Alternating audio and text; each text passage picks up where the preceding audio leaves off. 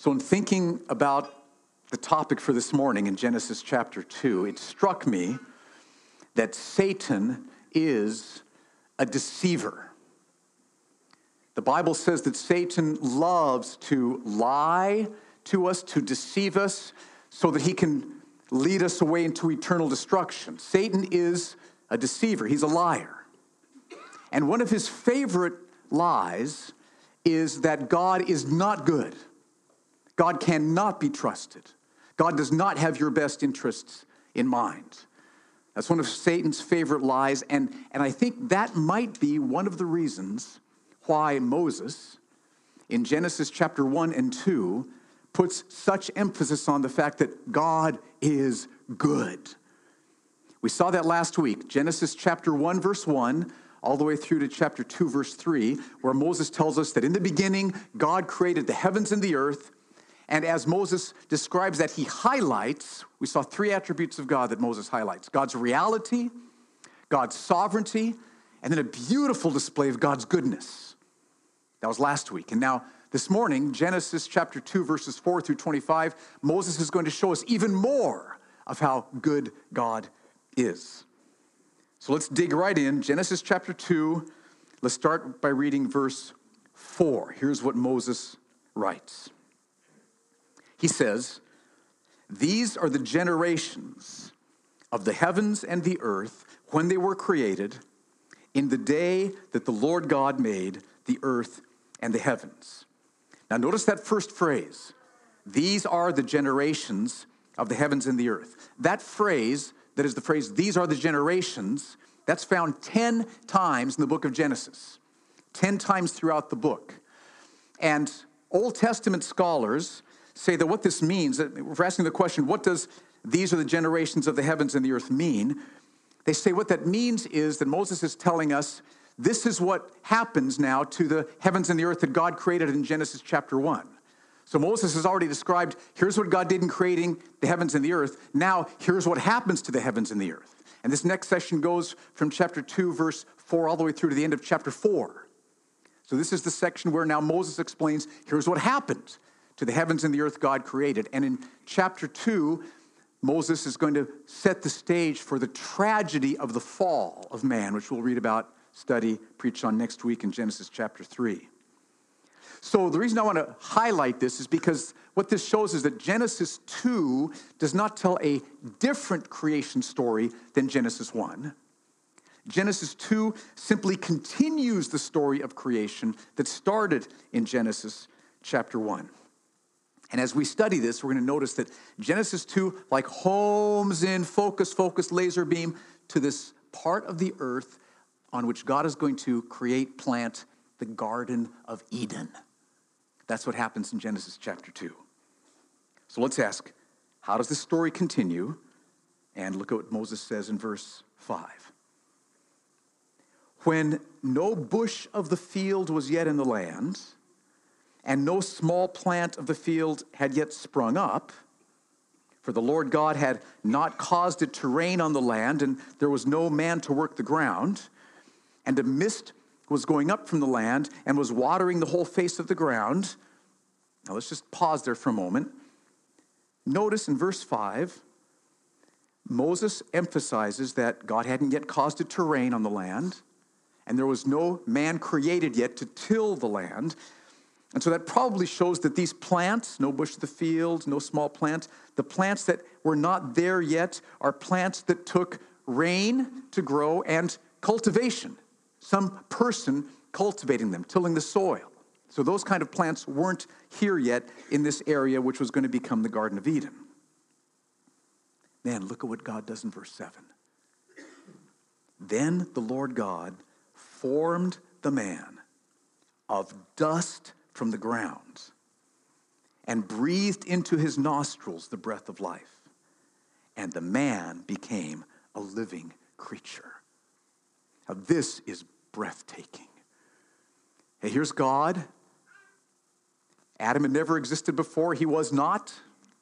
And God takes a handful of dust, a handful of dirt, and from this handful of dirt, God creates Adam, a man, with DNA, with white blood cells, with eyes that work, with ears that hear, with a stomach that digests food, with legs and arms, with a mind that thinks. Out of this handful of dirt, God creates Adam and breathes life into him, and Adam is there alive. Imagine if you're Adam, right?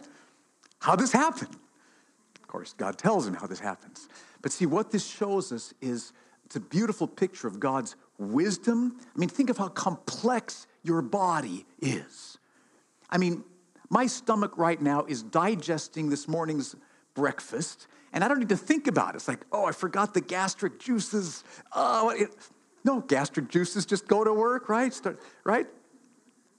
That's clear, right? Okay? I mean, our bodies are amazingly automatically. You cut yourself, right? You don't need to put in a list of things to do. Send clotting agents to my finger. No, your body automatically does that. Hello, do you get this? I mean, our bodies are so incredibly complex. And God created these bodies Adam's body out of dirt, showing God's wisdom, showing God's power, and showing God's goodness. This is a beautiful display of what God's done. Then, verse 8.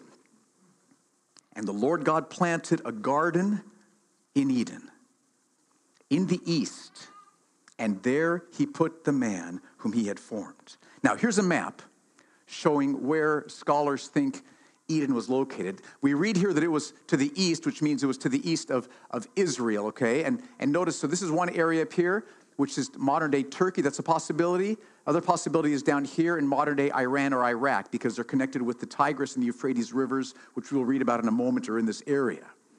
So understand, the Garden of Eden isn't like up there in space somewhere. It was here on planet Earth.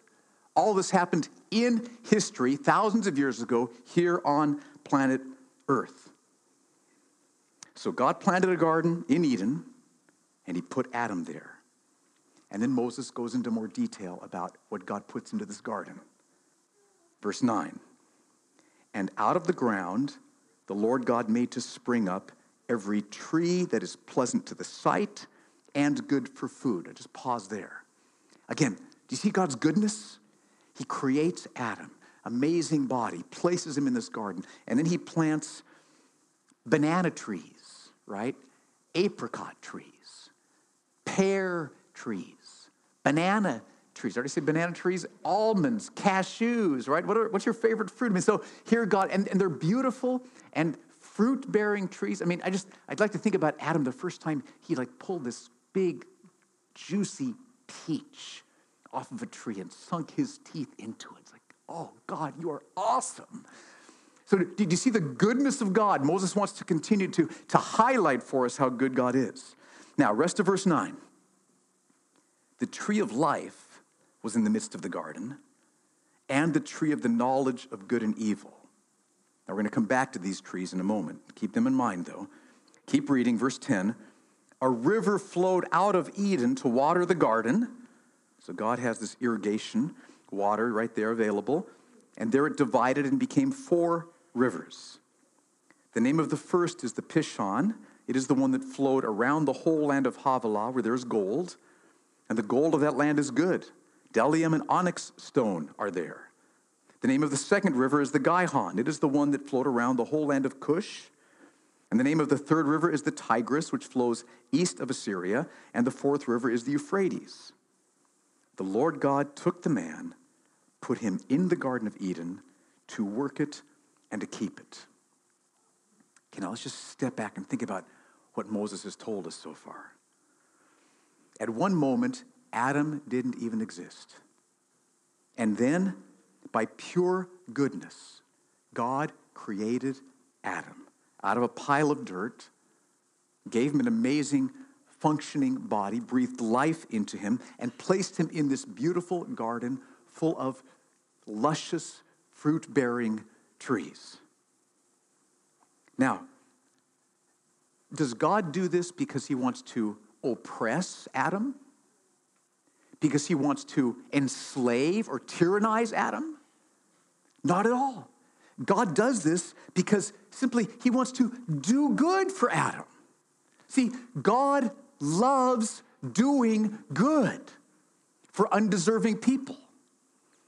And so we're going to come back to this morning, but I just want to raise this question at this point. How do you see God? I mean, think really truly. When you think of God, how do you view him?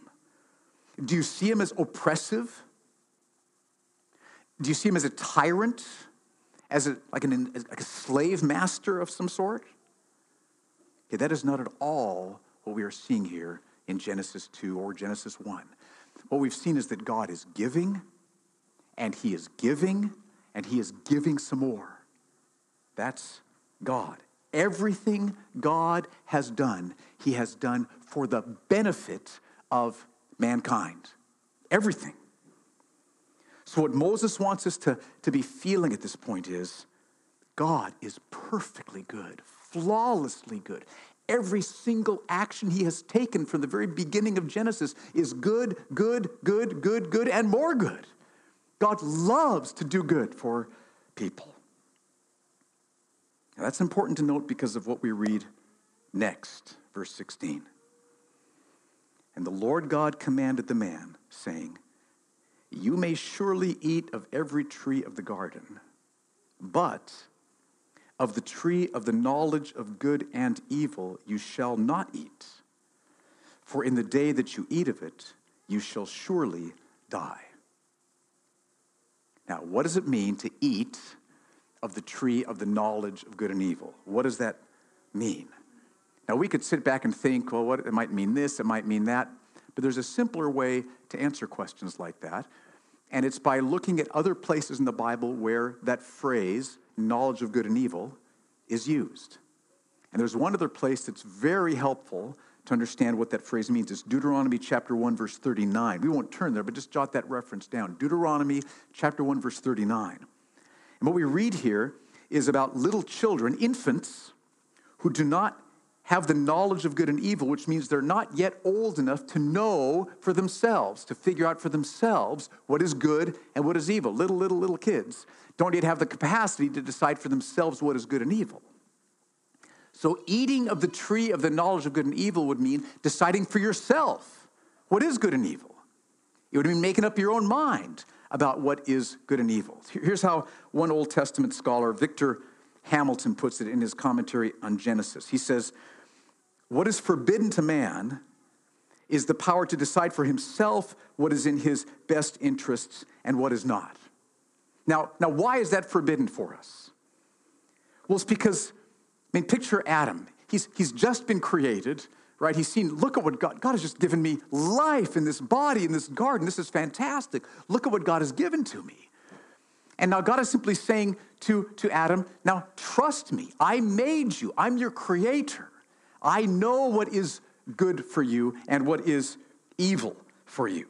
So trust me. I know. Don't try to decide for yourself what is good or evil. You don't know. Trust your creator. The creator knows what is good for the creatures. The creator knows what is evil for the creatures. We can trust the creator. He's good. We can trust him. Now, this is huge. And here's one specific application I want to bring, and that is this. Whenever you face any kind of temptation, every kind of temptation, we have to decide, are we going to trust what God says is good and evil? Or are we going to try to decide for ourselves what is good and evil? Right? Because a temptation is calling us to reject what God says is good and evil and to choose for ourselves what is good and evil. Do you see that? Every single temptation is the question, am I going to eat of the tree of the knowledge of good and evil or not?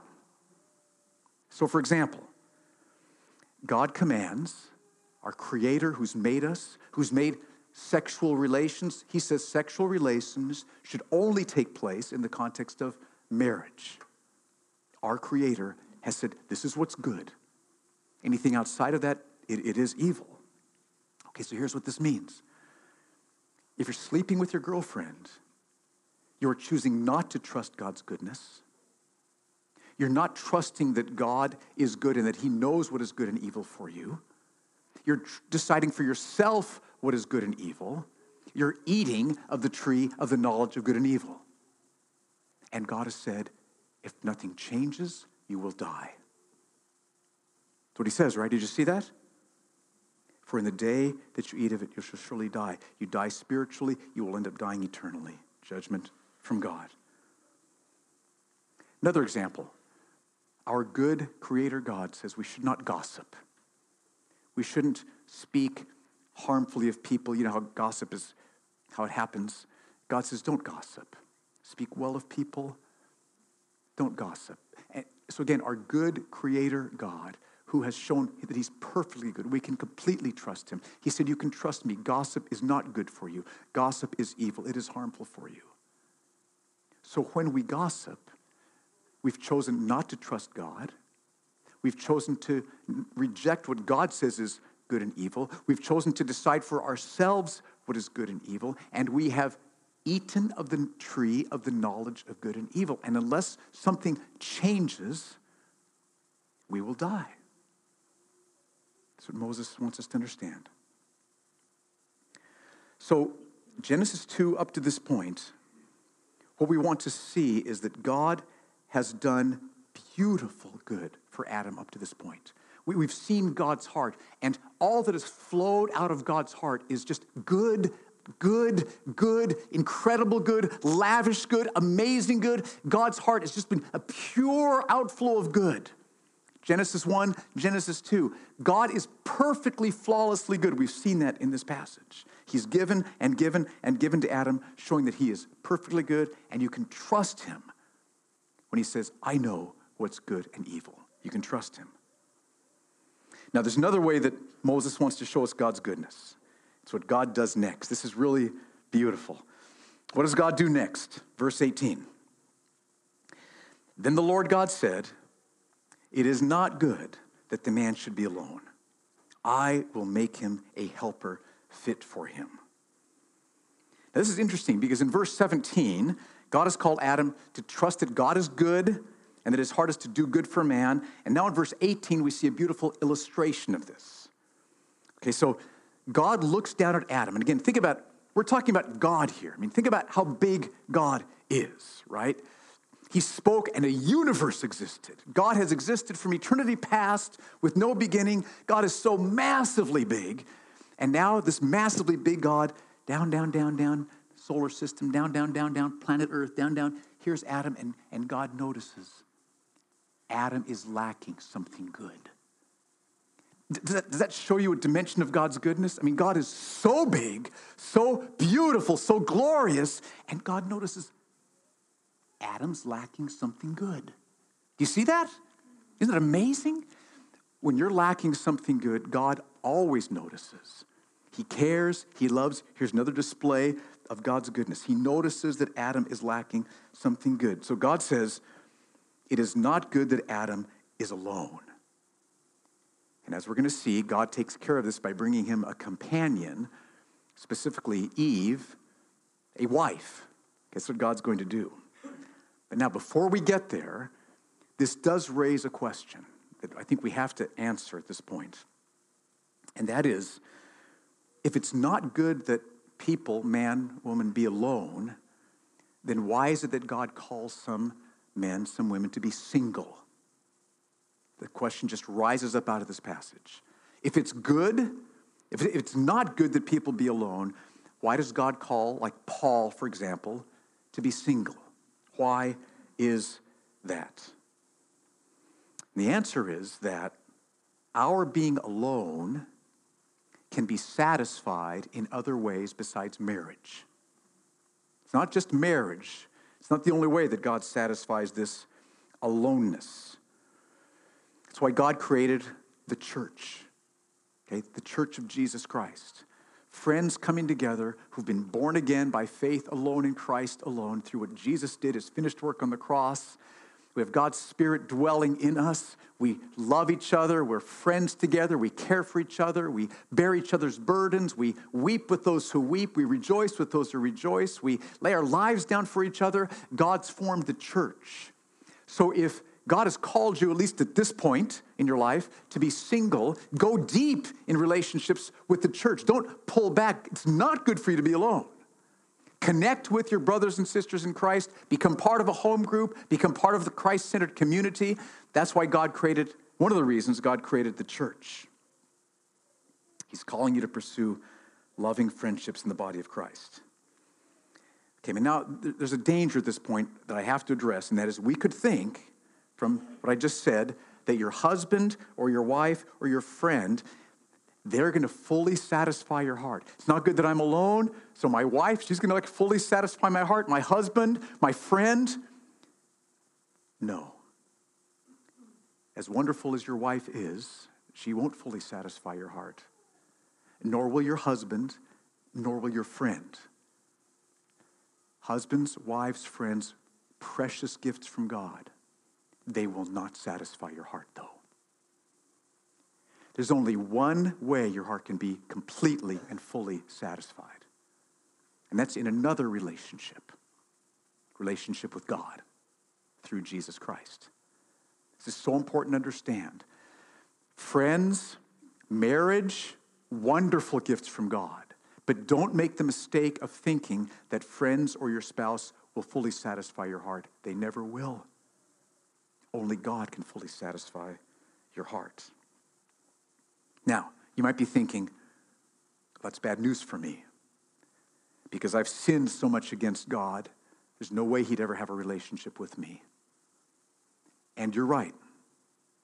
We've all sinned so much against God that if it was just about who we are, he could never have a relationship with us. But don't forget, God is good. What constantly flows out of God's heart is love and good. And so what did God do? You know, most of you. Maybe some of you don't. This is the best news in the world if you've never heard this. 2,000 years ago, God sent his own son, Jesus, to earth. God came to earth in the person of Jesus. And Jesus died on the cross, suffered a horrifyingly brutal and lengthy death, being punished in our place for our sins. And so not by trying to be good enough, but simply by turning your heart from sin and saying, Jesus, I trust you. Forgive me. Change me. Satisfy me. And the moment you do that, you'll be completely forgiven, reconciled to God. And in that relationship with God, you will have times in your life when God so pours his love into your heart that you are completely filled and satisfied. God will fill and satisfy your heart. Friends, wonderful gifts. Wife, wonderful gift. Husband, wonderful gift. But no human can fully satisfy your heart. Only God will fully satisfy your heart. Are we clear on that? So crucial. So with that explanation, back to the passage. Again, Moses wants us to see another display of God's goodness. Here's Moses lacking something, and the God of the universe notices. Okay? It is not good that Adam is alone. Adam's lacking human companionship. And so what God does next, we know he's going to end up bringing him Eve, but what he does next seems a little strange. Verses 19 and 20. So God's noticed Adam lacks a companion. So verse 19, now out of the ground the Lord God had formed every beast of the field and every bird of the heavens and brought them to the man to see what he would call them. And whatever the man called every living creature, that was its name. The man gave names to all livestock and to the birds of the heavens and every beast of the field. But for Adam, there was not found a helper fit for him. So God sees that Adam is alone, doesn't have a companion. God's planning on bringing him Eve. So why does God first bring him animals? Doesn't that seem strange? I mean, think about Adam. God's noticed, I need a companion. And I've seen God is really good. And he's incredibly wise. And he's amazingly powerful. I can't wait to see what God's going to bring me. Okay, God, what do you have? A camel. We'll call him a camel, okay. A coyote. Okay. You're a beautiful creator. A monkey. Okay. Delightful. So, but no companion. No companion. No companion. So what's God doing? Why does God do this? I think what God's doing is he is setting the stage for this incredible gift that God is going to bring Adam. And we know God is infinitely powerful, perfectly good, and he's noticed that Adam needs a companion, needs a helper fit for him. So we know what God's going to do is awesome, because this is who God is. And this lineup of animals, Adam names them, but no companion, okay? This just builds our expectancy for what God's going to do next. Verse 21. So, the Lord God caused a deep sleep to fall upon the man. And while he slept, took one of his ribs and closed up its place with flesh. And the rib that the Lord God had taken from the man, he made into a woman and brought her to the man. Then the man said, "This at last is bone of my bones and flesh of my flesh. She shall be called woman because she was taken out of the man." And notice those first three words that Adam says. This at last, okay? I've camels, coyotes, monkeys, naming them. This at last now. Here's a companion. She's wonderful, God. She's beautiful. She's like me and yet beautifully not like me. Thank you so much. What an incredible gift. Bone of my bones, flesh of my flesh. She's a companion. I think it was Martin Luther who used to call his wife my rib. Didn't he? Good morning, my rib. And it was a compliment, okay?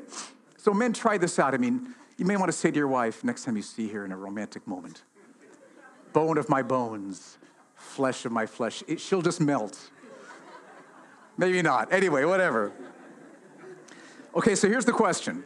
So what does Moses want us to learn from this account? Okay, again, this is history. This happened. But Moses wrote this to teach us. This is the first chapters of God's book, the book of Genesis, which is the first book in the Bible. These are the first chapters of God's word. What does Moses want to teach us? What does the Holy Spirit want to teach us through what Moses wrote? And I think there's two key truths. Two truths Moses wants us to take from this passage. The first is in verses 24 and 25. Notice that first word, therefore. So here Moses is bringing out one of the points from this passage. Therefore, a man shall leave his father and his mother and hold fast to his wife, and they shall become one flesh. And the man and his wife were both naked and were not ashamed. Okay, notice that word therefore. This is a truth Moses wants us to come away with from this passage. And verse 24 is a very important verse in the Bible. It's quoted by Jesus in the Gospels. It's quoted by Paul in 1 Corinthians and Ephesians. It's a crucial verse for understanding marriage. So what is the truth that Moses wants us to learn about marriage? First of all, that marriage is God's idea, right? God planned marriage. It's not just something we humans came up with. This is God's idea. And that marriage is to be between a man and a woman. It's clear from this passage. We learn that man takes the initiative, leaves his father and mother, forms a new household. So the man takes the initiative to form this new household.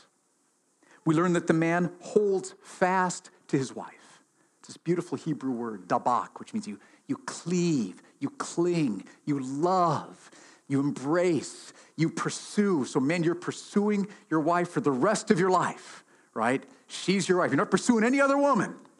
You're pursuing her. You're cleaving to her. You're clinging to her. And then they become one flesh. That includes the sexual relationship, but much more than that. It's a picture of beautiful, personal, relational, emotional, spiritual closeness. You're like one flesh, one person, pursuing this closeness with your wife, with your husband. Okay, so marriage is a gift given to us by a beautifully good God. Do you see that? It's a gift given to us by God. So for those of you who are married, I want to call you in a fresh way these next weeks to honor God's gift of marriage? Are you honoring this precious gift of marriage that God's given to you? Honor God's gift of marriage. So love your spouse. Serve your spouse. Forgive your spouse, right? Thank God for your spouse. Move close to your spouse. Oh, it's so heartbreaking that over years with pain and disappointments and hurts, walls can get built up and distance can come. Don't let that move you away from this one flesh closeness. And there can be pain as you press in. You may need to have some help from the body of Christ to help you press in. But move towards closeness. This one flesh, one person, one heart relationship that God has for us. So honor the gift of marriage. Are you honoring the gift of marriage? Second truth I want to point out. It's the truth, we've been talking about it all through the passage, that God is perfectly good and that we should trust his perfect goodness. Now, none of us are trusting God's goodness as much as we should. I hope you're trusting God's goodness, but he wants to strengthen all of us in that.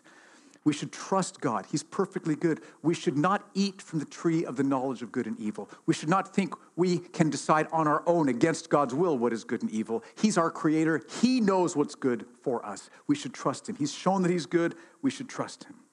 So here's the question I want you to ask yourself. In what area of your life are you not trusting God's goodness? Just ask the Lord, come and show me. None of us here is trusting God's goodness perfectly.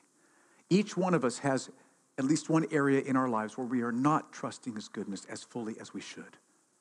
So what area are you not trusting God's goodness? For example, are you not forgiving that person? That person. Even though perfectly good God has said, what's good is to forgive. What's evil is not to forgive. Are you not forgiving that person? Or are you looking at things on the internet that God has said are evil, not good? Some of you may be going through painful trials right now, hardships, difficulties, some suffering. And it is so easy at those times to doubt that God is good.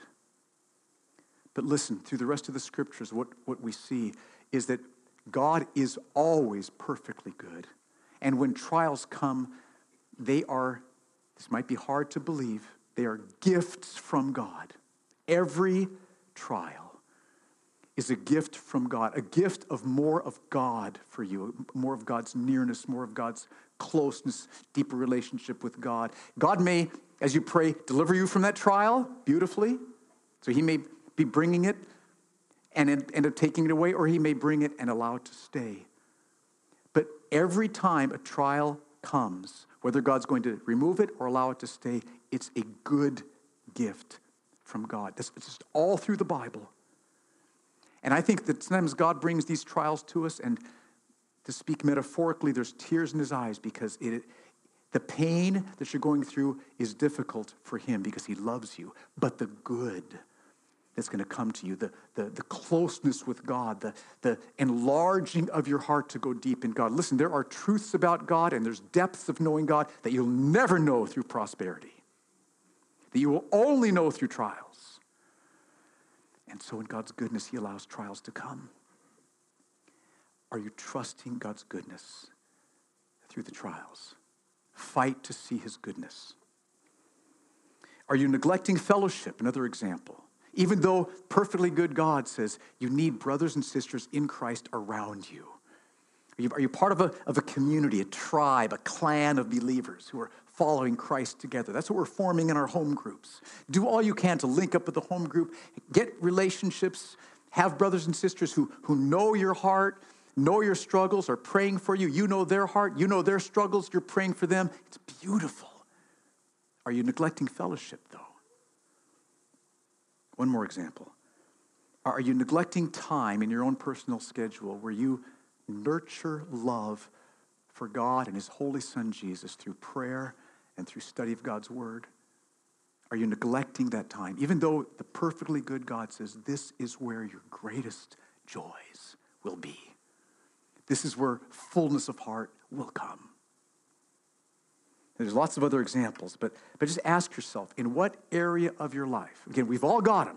No one should be thinking, well, I've got this one down. I'm trusting God perfectly. He's good. I know it. You're not thinking hard enough. Ask your wife. Okay, ask your husband. They'll tell you. Right? Ask your close friend. In what area of your life are you not trusting God's goodness?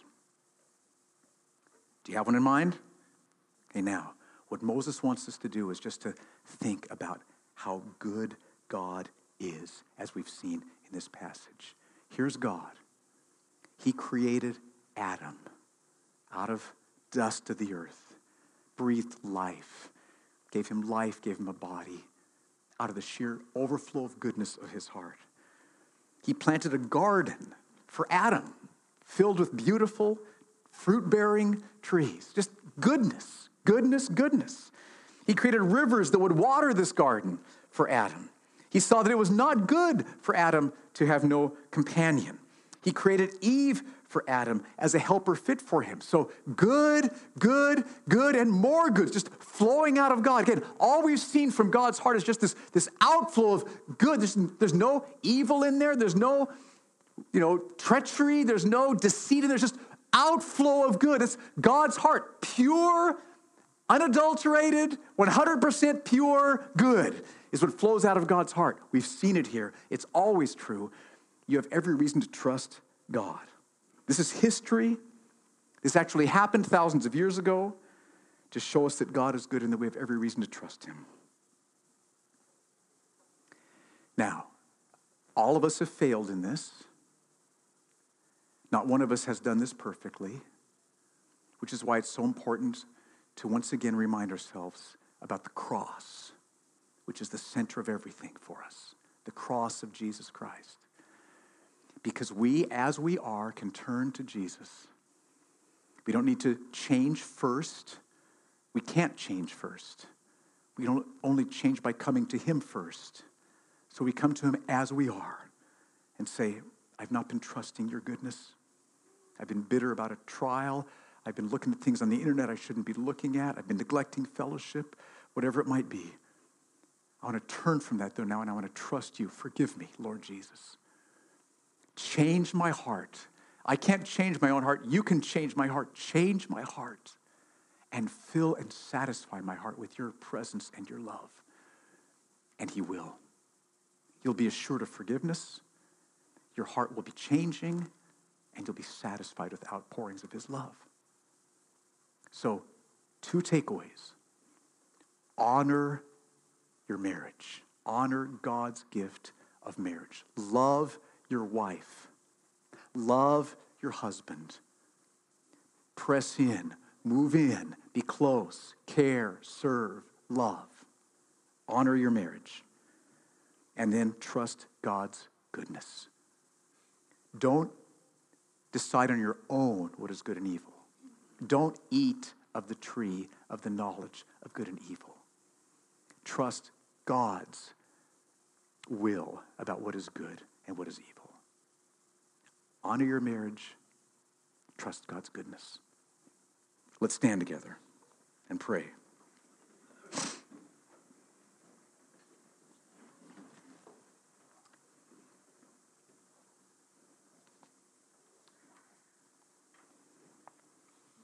God, I pray that you'd bring your power upon us right now as a people.